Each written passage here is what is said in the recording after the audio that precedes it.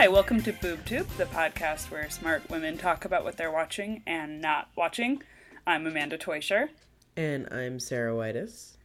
And I saw you this weekend, Sarah. I know. We got to hang out IRL briefly. Yeah, in a city that neither of us live in. It's a city you might have heard of called New York. The Big Apple. Yeah, we went. The Windy City. We hung out in Queens.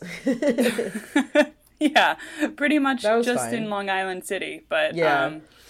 It was a really fun wedding. And it was fun. We were at a wedding. We got to see each other. And I guess we didn't really talk about television, actually, at all. But no. I did mention this podcast to like 3 different people. So Oh, good. So maybe we have 3 new listeners right now? Yeah, I'm just putting it out there. That could be cool. That would be like 30% of our listeners. Yeah, and I mean, they were at least nice enough to tell me to my face at this wedding that they would listen to it. So. Oh, how good. How good of them. Yeah. Yeah.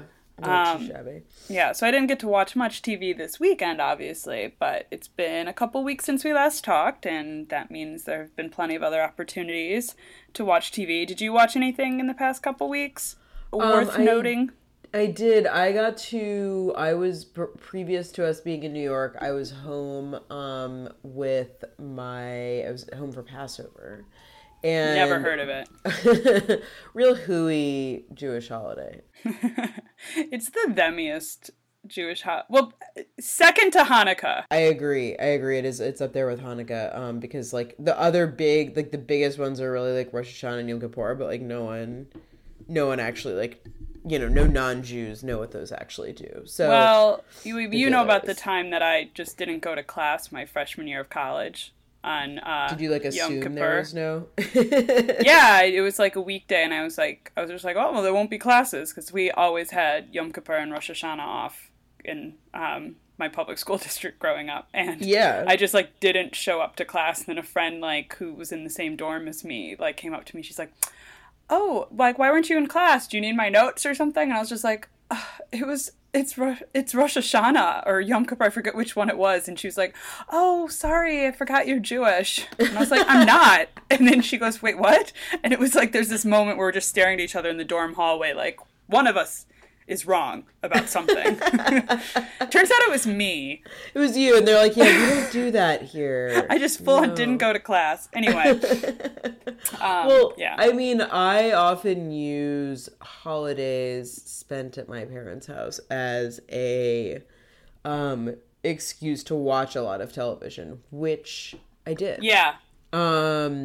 So, I mean, I had already been catching up on some other stuff, but one thing I caught up on specifically at my parents' house because I think I got my mom into it and mentioned it to like several other people was What We Do in the Shadows. Yes.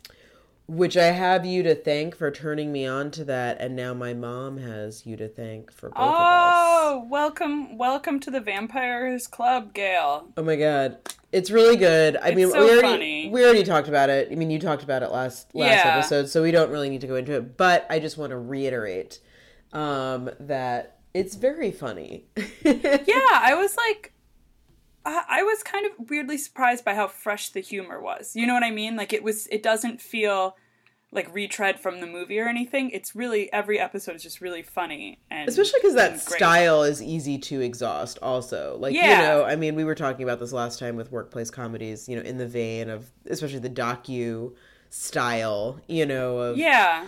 But, I agree. It feels really fresh. It's really funny. They don't lean too much on the, like, the to camera confessional parts of it. I think they right. That's it's true. A very setup heavy show, and I think that's really funny. I think I think there's a new episode actually the night we're recording this, but the other most recent one is the one where they go to the nightclub, the vampire nightclub with in Nick Manhattan. Kroll. They're like the Staten Island vampires going into Manhattan, and they're wearing like all these old capes and like Victorian clothes, and like all the vampires in Manhattan are like, we dress like normal people, just a little bit more goth. Yeah, it's really good. That episode was great. The part where Nick Kroll is introducing his whole like coven of vampires. All the names. And it's like 45, that is just like the 4 of them.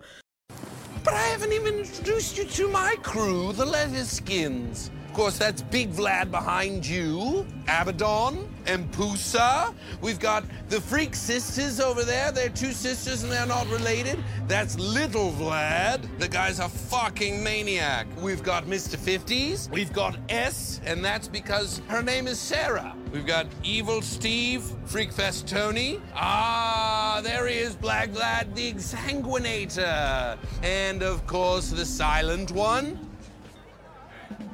We keep going over there. We've got Asian Mike. That's Chunt. Jane the Soulless. Elgrad the Fifth. Horvok the Pitmaster. Gunthrappel and his brother Krillsack.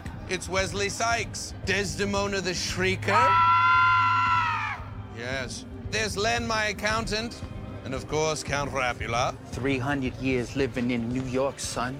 I didn't start rhyming till 1991. It's really funny. I recommend it strongly. I tend to not think of FX as I just feel like everything I watch on FX is like very heavy, and What We Do in the Shadows is a nice departure from that. Although one of the other shows that I caught up on actually is probably one of my other favorite kind of heavy-ish, kind of funny-ish FX shows, which is Better Things. Which I think maybe I had mentioned after the season started a month or so ago, but it's almost over now. There's like maybe that's crazy. 1 or 2 episodes left. And I caught up on all of the ones that have been so far, and it's just so good. And Better Things is like always one of my favorite shows of the year when it's on, and it's just very well acted and well written. It's really well done. And I mean, this is the first season, the third season, where Pamela Adlon really took the full creative control of the show after they kicked Louis C.K. the fuck out of there.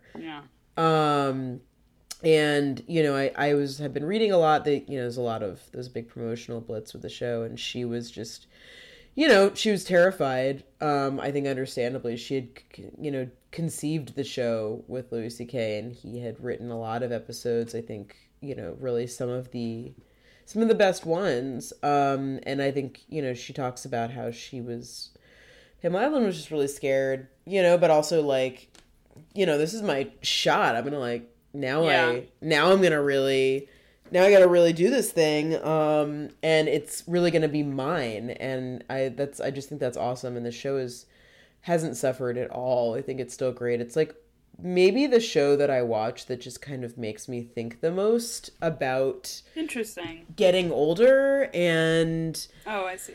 Getting older, but like also like just having kids and like having a family and what it would actually be like, and it just makes me think about a lot of things, and in a good way. Those kind of shows are rare, specifically for middle-aged women. Like totally, that's not something we get to see that often. Yeah, absolutely, and I really think this is. I mean, it's a look at a very privileged family because Pamela Adlon's character is rich. I mean, she's a very successful actress, but I also think it's really one of the best.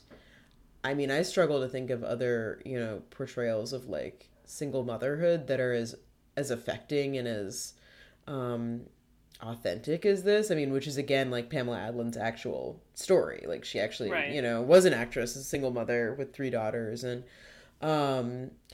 I just love it. The relationships with each of her daughters are so different and interesting, and it really just comes across. They kind of get different episodes that are, dedicated to different kids, but also kind of her work, which I think those episodes are really great. Anyway, love Better Things. I also caught up on a show that I talked about when its first season premiered last summer, The Chi. Which is Lena Waithe's show on Showtime. I don't think there's anything else I watch on Showtime. So, I don't think Showtime. I mean, I think, there generally aren't a lot of reasons to. Honestly, like Showtime has always been sort of the punky, like kid sibling to like your other your HBO or whatever, but This show's really good. I had some issues with it in its first season, I think, with the pacing and also I remembered that one of my big issues with it was that the women weren't given really enough to do. I think that is still an issue, but I think that there's still not a ton of bigger, meatier roles for the women on the show, but the roles that they do have, I think have been greatly, are being further explored in this season. There's only been 3 episodes, but they also did bring in a couple of new characters, like this detective, a couple of new female characters, which I think it feels more balanced to me. I think these shows that are like, it's the type of show that has a really sprawling, big cast where like not everyone is in every episode, with a lot of ongoing plot lines. And I think, again, with that kind of show, not everything is always going to work. But I find this show just massively entertaining. I think it's got to be one of the most relevant shows on TV. It's really, its focus on everyday violence in Chicago, but I think also how that violence can be traumatizing. Like, literally, like we think of, like for people who live in neighborhoods that experience a lot of violence, like, I think that a lot of people have this interpretation or feeling that like, it's just the way it is in a neighborhood, that is like plagued by violence. Like people just deal with it. But like, it's obviously like horrifically traumatic to see shootings happening, see people that dying constantly. And this show really explores some of that, what it's like to live with that violence every day and the impact that it has on your mental and emotional state, which I think is fascinating. I think this show's great. Lena Waithe, she rules. I can't wait to see what else she comes out with. But The Chi is great. I think that I believe you can watch the first season on Hulu. And I think I definitely recommend catching up on the first season, because the second season I think is really is finding a great flow, and it's just really entertaining to watch, and I get totally wrapped up in every episode. So I recommend that one. I think it's on Hulu, and then I assume when this one ends, the second season will also end up there. So that is what I've been watching. Cool. Yeah.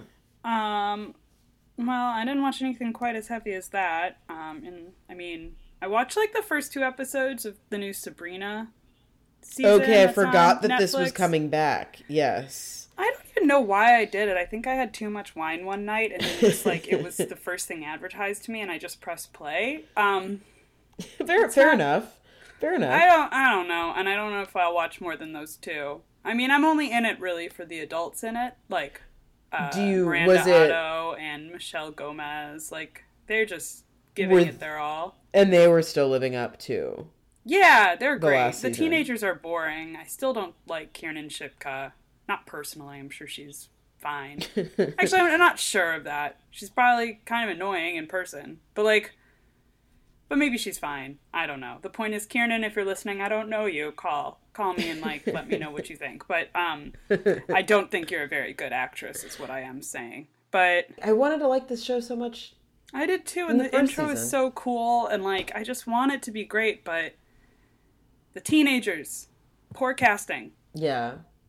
Yeah, or at least I'm a little surprised. Also for a show that seems pretty expensive to me. This is one of those shows that I wonder if it's gonna. It seemed like it got. Didn't it seem like? I mean, the first season was just on, wasn't it?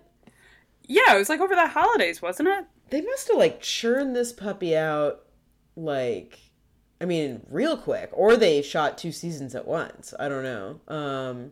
That's interesting to me because it seems like. It couldn't have been on more than maybe it was. I guess it was maybe on at Halloween. I mean, that was only 6 months ago. Yeah, but that was only 6 months ago. Maybe they shot a bunch of stuff at once. I think they must have. Yeah, because it seems unlikely to me that Netflix would have been just churn that one into No. production immediately. So I don't know. We'll see if it gets more. I feel like I'm a little bit. It's not getting the hype this time around that it got. No, yeah. So anyway, I watched a little bit of that. I definitely finished Superstore as promised. Watched all of it, and now I'm all caught up. I still think that show is great, and it got even more serious about like workers' rights and issues like that in the current season, which is really fun. Cool. Especially relevant because of there being like, I don't know. It's interesting because I live in Boston where there was just like a Stop and Shop strike. Yeah. And like, you know, a successful strike and like, I don't know. It's like if it gets, that's interesting to hear that like in its current iteration, it gets a little more into sort of like, the well, you know, and like today, stuff. I think unions have a higher favorability rating than they've had in a long time, but especially with young people. Sure. You know, baby boomers still continue to ruin things, but millennials have like a pretty high favorability perception of unions and organized labor. So I think, and you know, whoever, I forget the names of all the people behind the show, but it's what's his face from The Office, like. It's a bunch of they're millennials, right? They're old millennials that are making this show. So right, yeah, elder millennials, or like motivated Gen Xers. Who knows? But anyway, so I finished that. That was really good. I watched just the first episode of Killing Eve. Something I had forgotten when watching it was how I thought I was like, I'll binge this. But I forgot how actually it's such an enjoyable and funny and great show. And the characters are so good. But Villanelle's sociopathy is actually really disturbing sometimes. And I was brought into that very quickly in the first episode of the new season. I expected it to be much more of like a fun little romp. And then I was like, oh no, she's killing a child. And like, you know. Yeah. And I knew it was going to happen the whole time too. I wasn't like surprised. I was like, she's going to kill this person. But when it happens, you're still kind of like, oh, that's so fucked up. Yeah. So I've been watching Killing Eve also. I think I'm caught up. There's been 3 episodes so far, so I won't so I'm only done 1. But... Yeah. The first couple are a trip. I think, you know, so Phoebe Waller-Bridge not involved in this season. I think we mentioned before, but she went off to do the second season of Fleabag, and left the show in the hands of a writer named Emerald Fennell, which is an incredible name. Such a great name. That is what you would call a name. Emerald Fennell. I mean, like the vegetable. I love it. Like it's like a specific strain of fennel. Like, yeah. Oh, and over here we have our emerald fennel. Right. It sounds next like an to heirloom. The ruby fennel. Yes, it's like an heirloom variety of fennel. I love it. I mean, Emerald, if you're listening, we're sorry. We do really like your name. No, we love you. I think you're great. Yeah. I think she's been doing a really good job of keeping the tone and the, like, I mean, most importantly, you know, I think the wit of the show, right? And that balance between despair and, you know, just total darkness and the weird, you know, fun psychosexual drama between Eve and Villanelle. That's definitely still going strong. Like psychosexual and psychosexual. I'll be interested to see what you think of the in the first couple episodes, the relationship between Eve and her husband Nico also kind of starts to, which I think sort of started to fall a little more towards the wayside at the end of last season, but definitely comes back strongly in the first few episodes. Yeah, it does, doesn't it? You know, Eve's kind of a real dick. Honestly. Yeah, well, she's going through something. She is. It definitely, you're left with, I'm left with after the most recent episode, a little bit of like, you know, what are you doing here, Eve? Like, it also makes me realize, like, you know, something I was thinking about after watching the first episode was just that there's such a contrast between Villanelle and Eve, and Villanelle is this psychopathic person. She feels no empathy. She can act her way out of anything. She relies on people's, like, strangers' charity and goodwill to get her out of jams, you know? She's, you know, and that's what makes her a very good assassin. And then there's Eve, who, you know, is this analyst. And, you know, something I was thinking of in the first episode, because Eve's kind of losing it, where she thinks she killed Villanelle at the end of the last season. She had stabbed her while they were lying in bed next to each other. And then that was kind of the end of the episode. So, and Eve's kind of losing it. She gets back to London and she's going crazy a little bit. And I was thinking while I was watching that episode, just like, Eve is not cut out for this kind of work. I mean, maybe we'll see her, I have a feeling this season we'll see her become more cut out for it, you know, become a little bit more ruthless. And maybe that was her all along. Maybe that was, you know, just underneath the surface. Sure. But right now there's this huge contrast where you're kind of like, well, you know, I don't think you'd be a good assassin. She definitely, you know, fetishizes it a little bit. Yeah. Yeah. Anyway, I'm curious where this will go. I can't wait for you to watch the second episode, which features Julian Barrett. I'll probably watch it tonight. Yeah, it features Julian Barrett from which is so exciting. Mighty Boosh.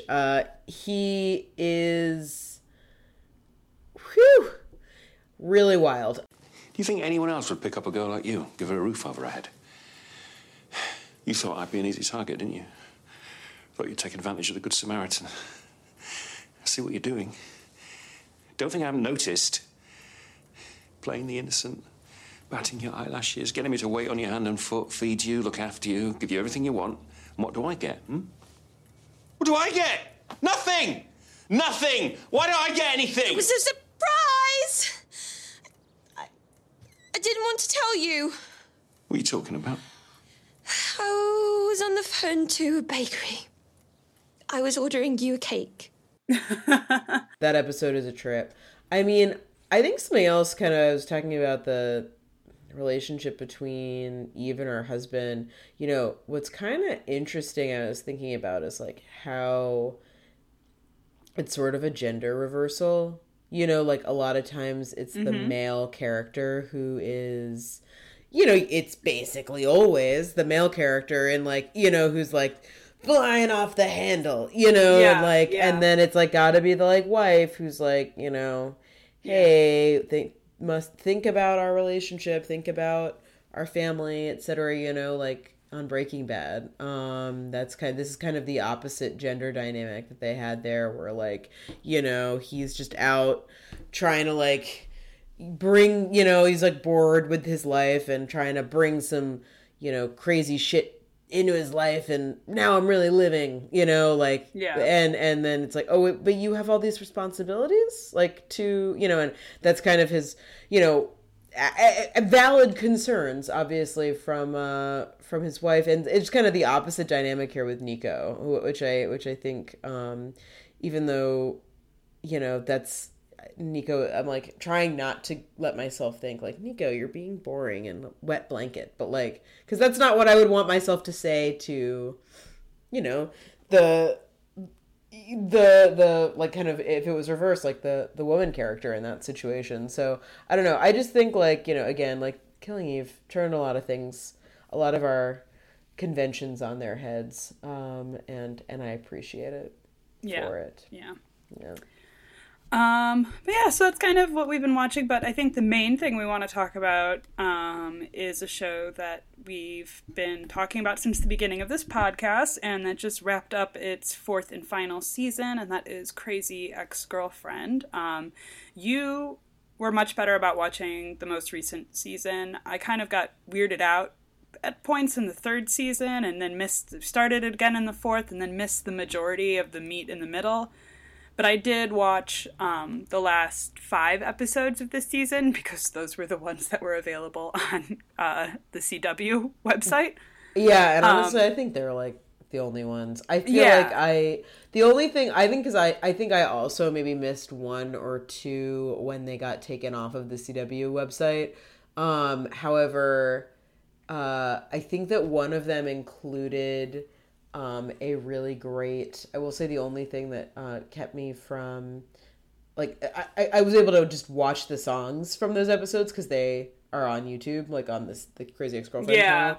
And one of them I'm really glad that I watched because it's the play off of La La Land where they basically recreate. Oh, I haven't seen that. It's pretty great. I forget. I think the song. What is the song called? I forget. It's something like it's. The song is about Rebecca getting on antidepressants.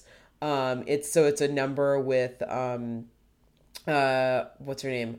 Dr. Akopian. Yes, Dr. Akopian. So it's actually a great number. The most oppressed character in television. I know. And so this is like such a great number for her, and it's this big number with Rebecca and Dr. Akopian, and it's basically a shot for shot parody of the opening number of La La Land.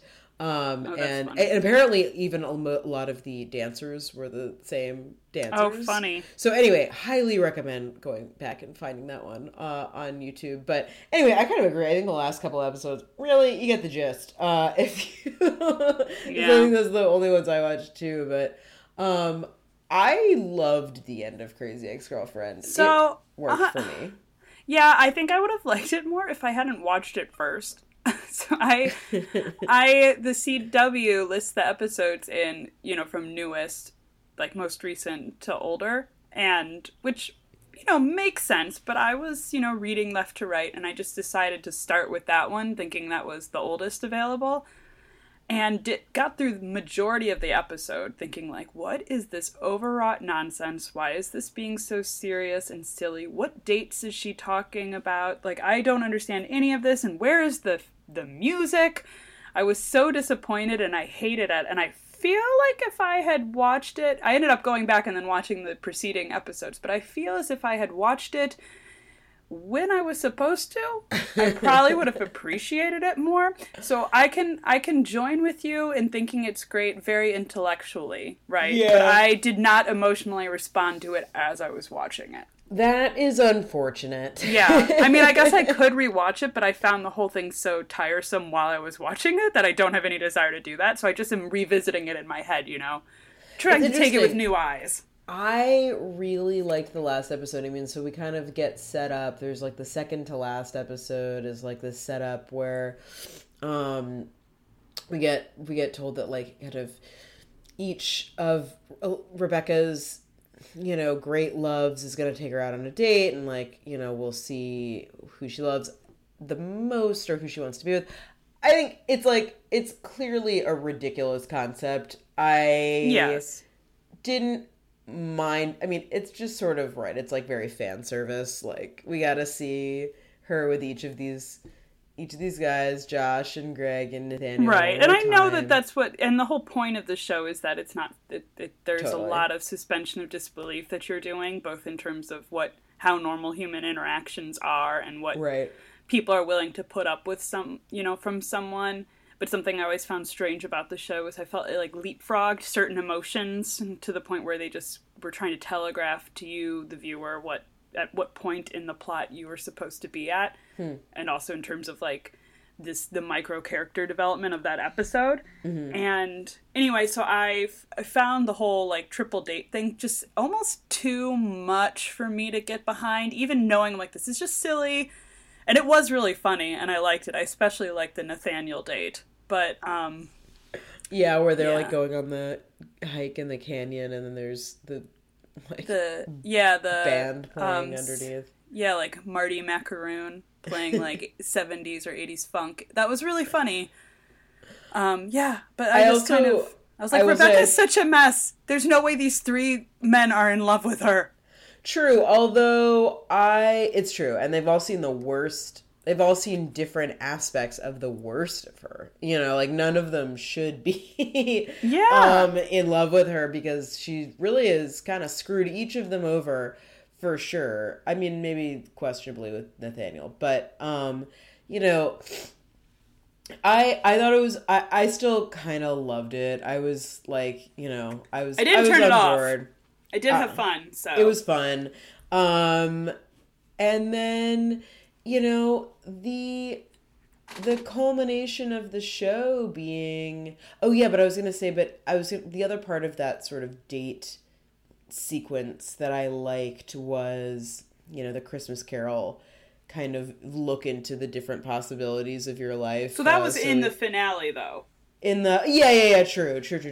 I think there's a sense of like, yes, is this gonna be like, and my true love is me, which we sort of get, but sort of they don't really go that direction either, I will say. I mean, the whole last season is about Rebecca putting in the work to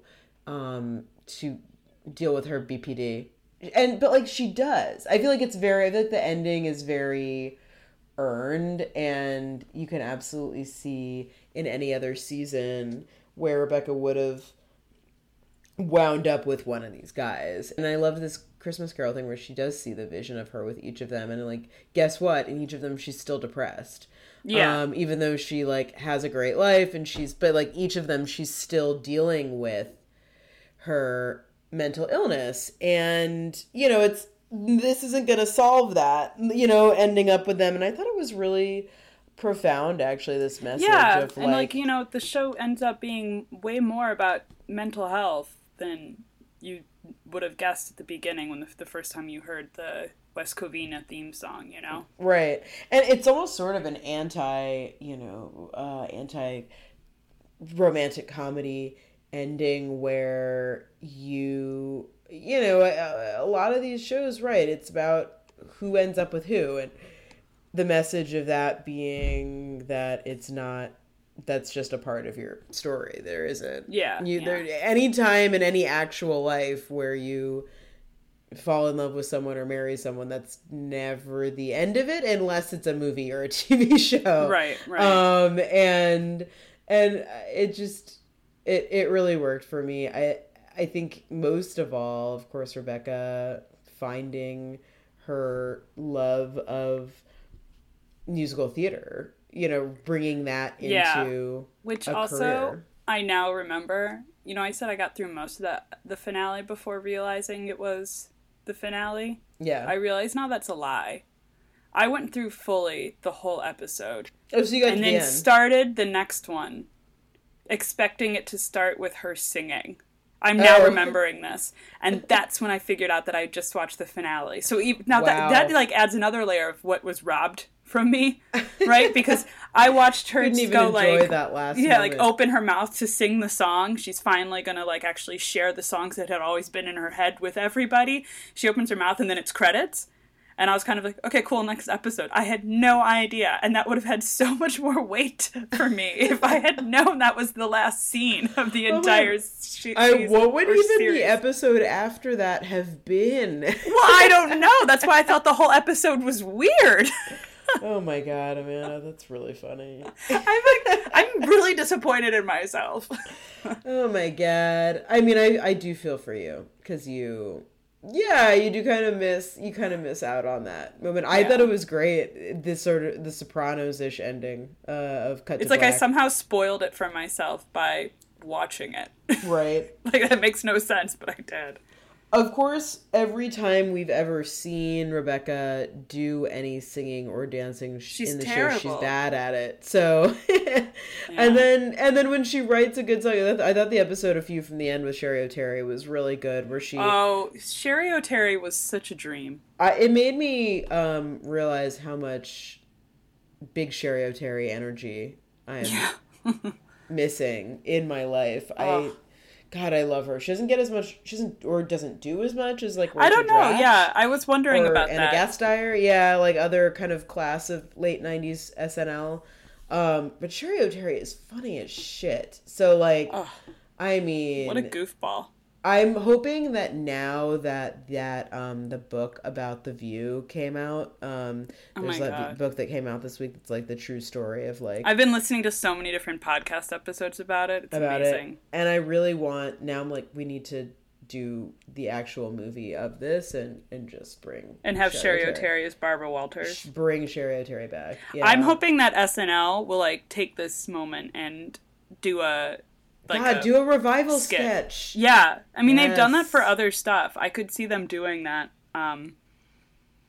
get like Tracy Jordan back as Star Jones and like, yeah. Get them all back together. That was one of the funniest. That was probably, Tracy probably Morgan. My definitely my initial familiarity with The View came from that sketch. So yeah, those sketches. But anyway, sorry, we were talking about Crazy Ex-Girlfriend. Well, I mean, just that episode where Rebecca kind of at first realizes that she may have some chops as a songwriter, and then of course again just being shot down and told that she's. I thought that episode was really funny. Also, all of the medley of everyone's very stupid, sexy songs that about how like they're just women and like in different contexts, like I'm just a woman who can't do anything songs. Anyway, really great. To me, Crazy Ex-Girlfriend could be an uneven show for sure. I think that the whole series would have benefited from each season being shorter, like more like this. Because those first couple of seasons, those first two are like 20, pretty traditional, like 20 episode seasons. Yeah, they were long. Yeah. And there's a lot of great songs, but I think the best part about the show ending, honestly, was that everyone was coming out with their best of. I loved all the lists. Crazy Ex-Girlfriend lists, and I was like, I already had a Crazy Ex-Girlfriend Spotify playlist, of course, but all of those lists coming out expanded my playlist by like 3 or 4 times, because I was like, oh yeah, I forgot about so many of these good songs. Yeah, there were so many songs. So many songs. And then my favorite song of the whole show, Jap Battle, got a great reprise in one of those last episodes as well when they go to Las Vegas. Just so many good songs. I also really liked 11 O'Clock, the last I thought that was song good of the show. I was working hard at a New York job making dough, but it made me blue. One day I was crying a lot, and so I decided to move to Escovina, California. Brand new pals and new career. I admitted that's where Josh lived, and that's what brought me here, 'cause I was just a girl in love. Didn't want to be held responsible for my actions. I had many underlying issues to address, and I didn't want to be crazy. No, wait, I did want to be crazy. To clarify, I got a diagnosis,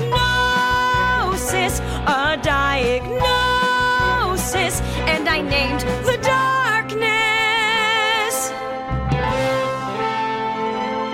And though I knew I'd have problems again, I know I gotta move on to a new song, but I want to keep discoing.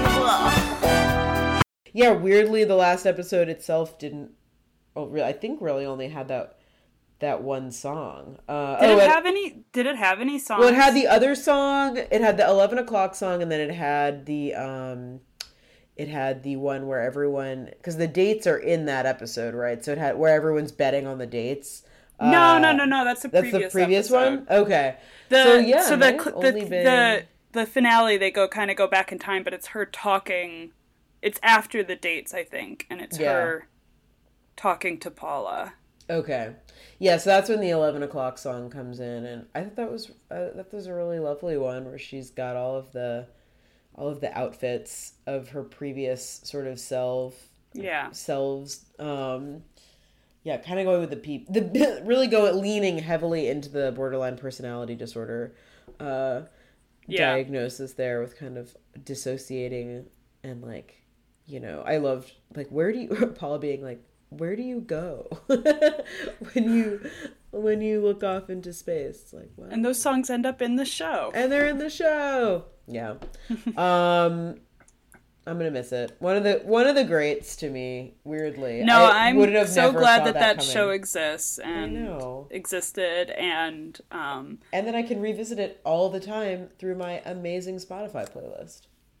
Is this a commercial for Spotify? Spotify, are you giving us money? I'm just glad that they're all there. There's also commentary albums on there. So if anyone wants a link to my Spotify, who are not paying us to do this, playlist of Crazy Ex-Girlfriend songs, happy to share it. It's very good. Yeah, Spotify doesn't pay anyone. Yeah. I'm mostly really excited to see, also like Rachel Bloom, I am also just like cannot wait until whatever she does next. Oh, like, yeah, I was like wondering what that's gonna be. I have no idea, but I love Rachel Bloom. Like, this show brought me Rachel Bloom, who is probably like one of my best famous people. I thought you were gonna say best friends. I Oh wish. no, Sarah. No, you're not. Oh, though. no. No, I'm not that delusional. But I think she's a good famous person. She's very good at Instagram and she just seems like so funny, like actually really funny and great. So Yeah. I want to meet her. All right. What else? What are we watching? What are we not watching? Oh boy, what are we not watching? Well, actually, that is a segment we usually do. I would say for not watching, there's this show when I was watching all of my hours of Superstore, this NBC show that they kept advertising to me called Abby's, about a woman, the titular Abby, who opens a bar, or she runs a bar. It's not clear how this came about, but the trailer involves her in the backyard of the house she rents with a bar and her landlord discovering it, and you kind of wonder how he discovered it after so much infrastructure had been built. But anyway, and I made you watch this trailer. Yeah, it's it's a full setup. bar, and he's just like, "Is this a bar?" And you're like, "Where have you been? This is your house?" Anyway, they had to bring in contractors, like. It's the whole thing is very strange. But anyway, I made you watch the trailer, and I feel bad being mean-spirited about this because it's like just, you called it like, Cheers, but with a female Sam Malone, and like all that is great. It's a female-led comedy, but the jokes in the trailer just aren't funny. They were bad. Yeah, it's just like, these are the best you can do. They were really bad. I mean, I respect the idea of like Cheers, but a woman, like, is Ted Danson. Yeah.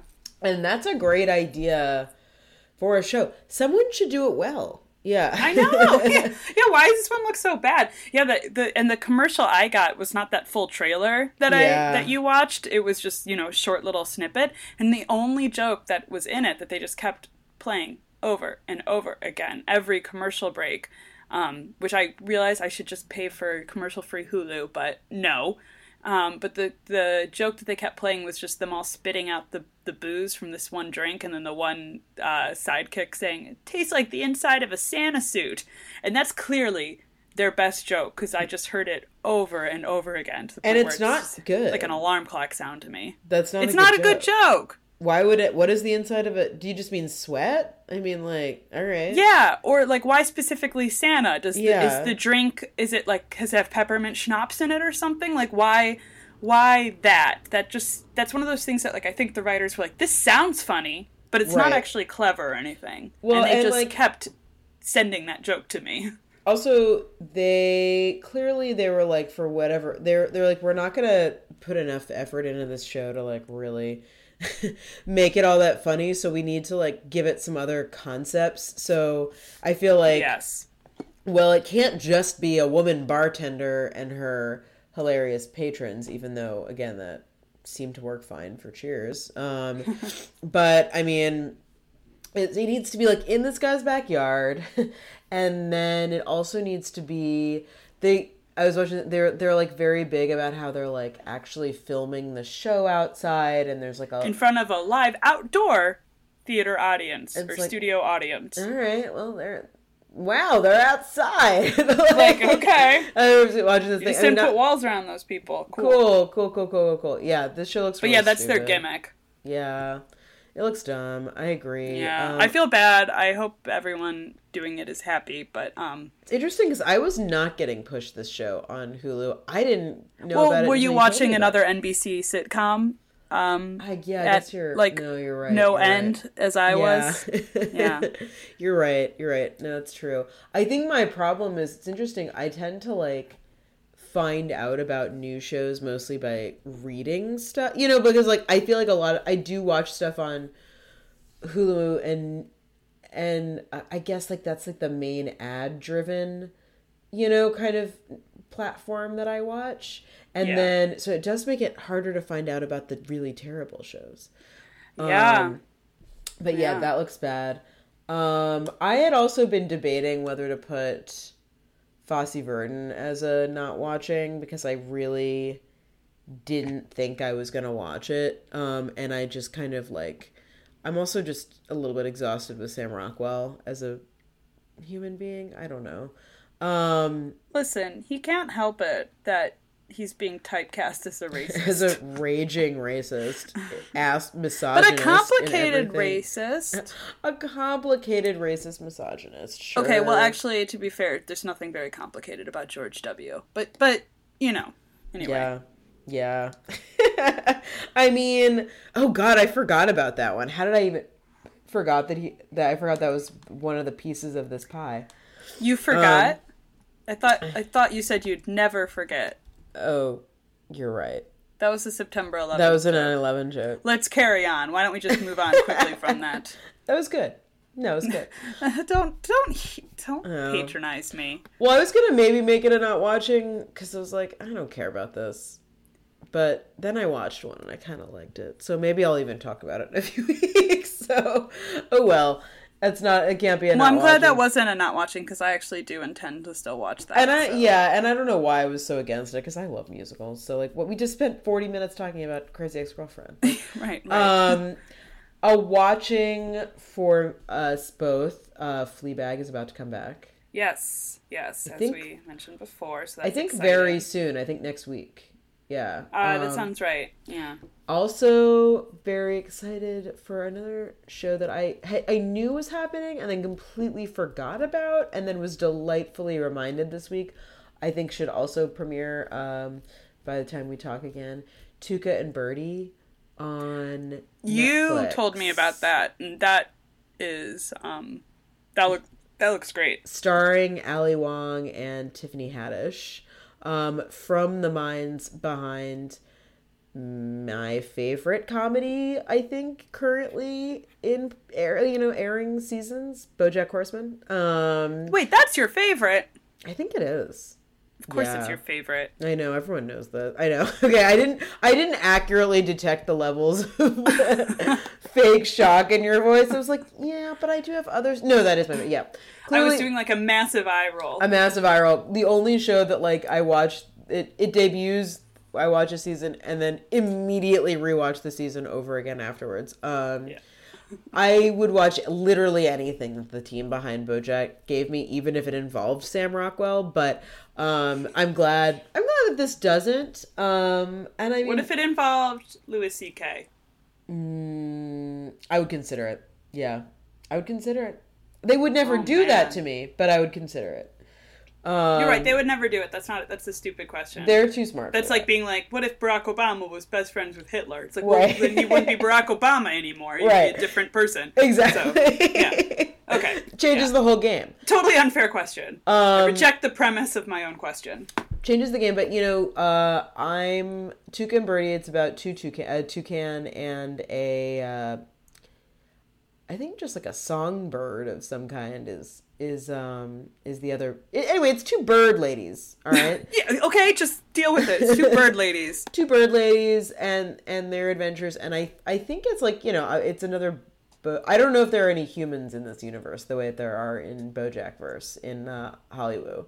But this show looks great. I'm so thrilled. I literally cannot wait to talk to you about this show. I'm assuming that we'll both love it. Yeah, I think, and we'll both definitely watch it. So. Yeah. All right, is that does it for us this week? I think that does it. I would sing us out on a song, but nobody wants now you that. have to. Goodbye for now. Oh, I should have sang We'll Meet Again. Oh well. You can still do it. We're not done recording. How does that one go? Wait, which one? We'll meet again. We'll meet again. Don't know how, don't know when, but I know we'll meet again. Wait, how does that go? Goes like, isn't some sunny day? But for us it'll be some pleasant evening. Yeah. Over G-Chat. Yeah. Anyway, you get the picture, and you How don't that listen to this podcast to hear us sing. So Thank God. Nor do I. yeah, you should be very lucky for grateful for that. So Yeah. All right. all right, till next time. Bye. Bye.